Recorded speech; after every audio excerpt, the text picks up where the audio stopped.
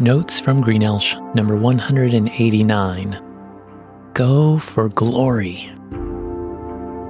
Having run cross country in the fall, my son is now competing in track and field with his high school team. Last week, I enjoyed watching him run his fastest time for the mile.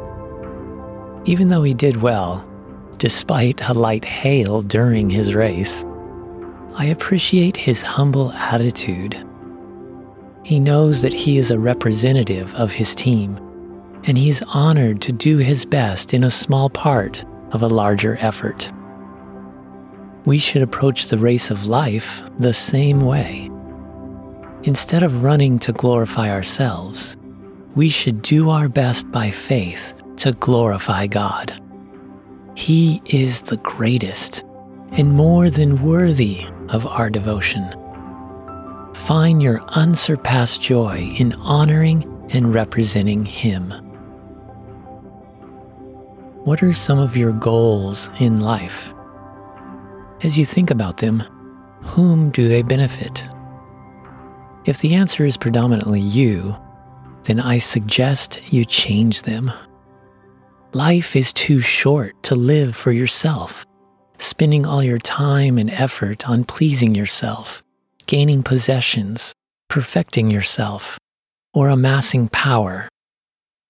Those that do will be brought down, for God opposes the proud, but gives grace to the humble. God is calling you to something greater, something beyond yourself, which is Himself. He created you and has an awesome plan for your life as a part of His family. But if you live for yourself, it separates you from God and eventually kills you. Fortunately, God loves you so much that He sent Jesus, God the Son, to die in order to save you from the deadly results of your self-centered waywardness. Anyone who trusts and obeys Jesus receives new, everlasting life in fellowship with God. If you haven't yet, I encourage you to be reconciled to God through Jesus.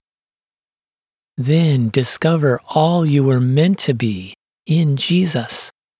This is your grand adventure.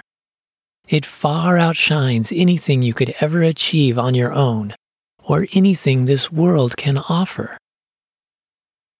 The journey involves changing your goals to focus on loving God and loving others before yourself.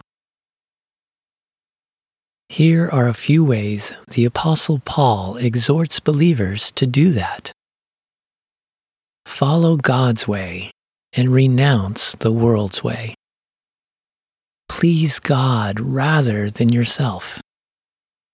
Be renewed by God and don't lose heart. Walk by faith and not by sight. Look forward to God transforming you into the likeness of Jesus. For true life is only found in Jesus. He is the way, the truth, and the life, and no one can come to God except through Him.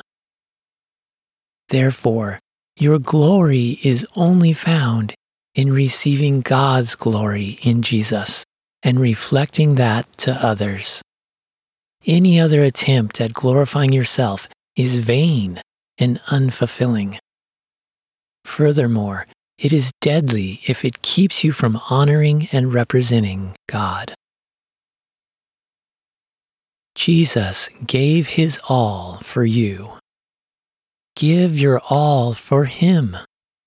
Work diligently and excellently. Yet in setting godly goals and pursuing God's glory, realize that you don't achieve it through striving with your own strength. It's done by resting in God, relying on God, and reflecting God. Jesus is the light of the world for people lost in darkness. As you let Him shine through you, people can be saved. Jesus is the vine, and you are a branch. As you abide in Jesus, He bears fruit through you to the glory of God.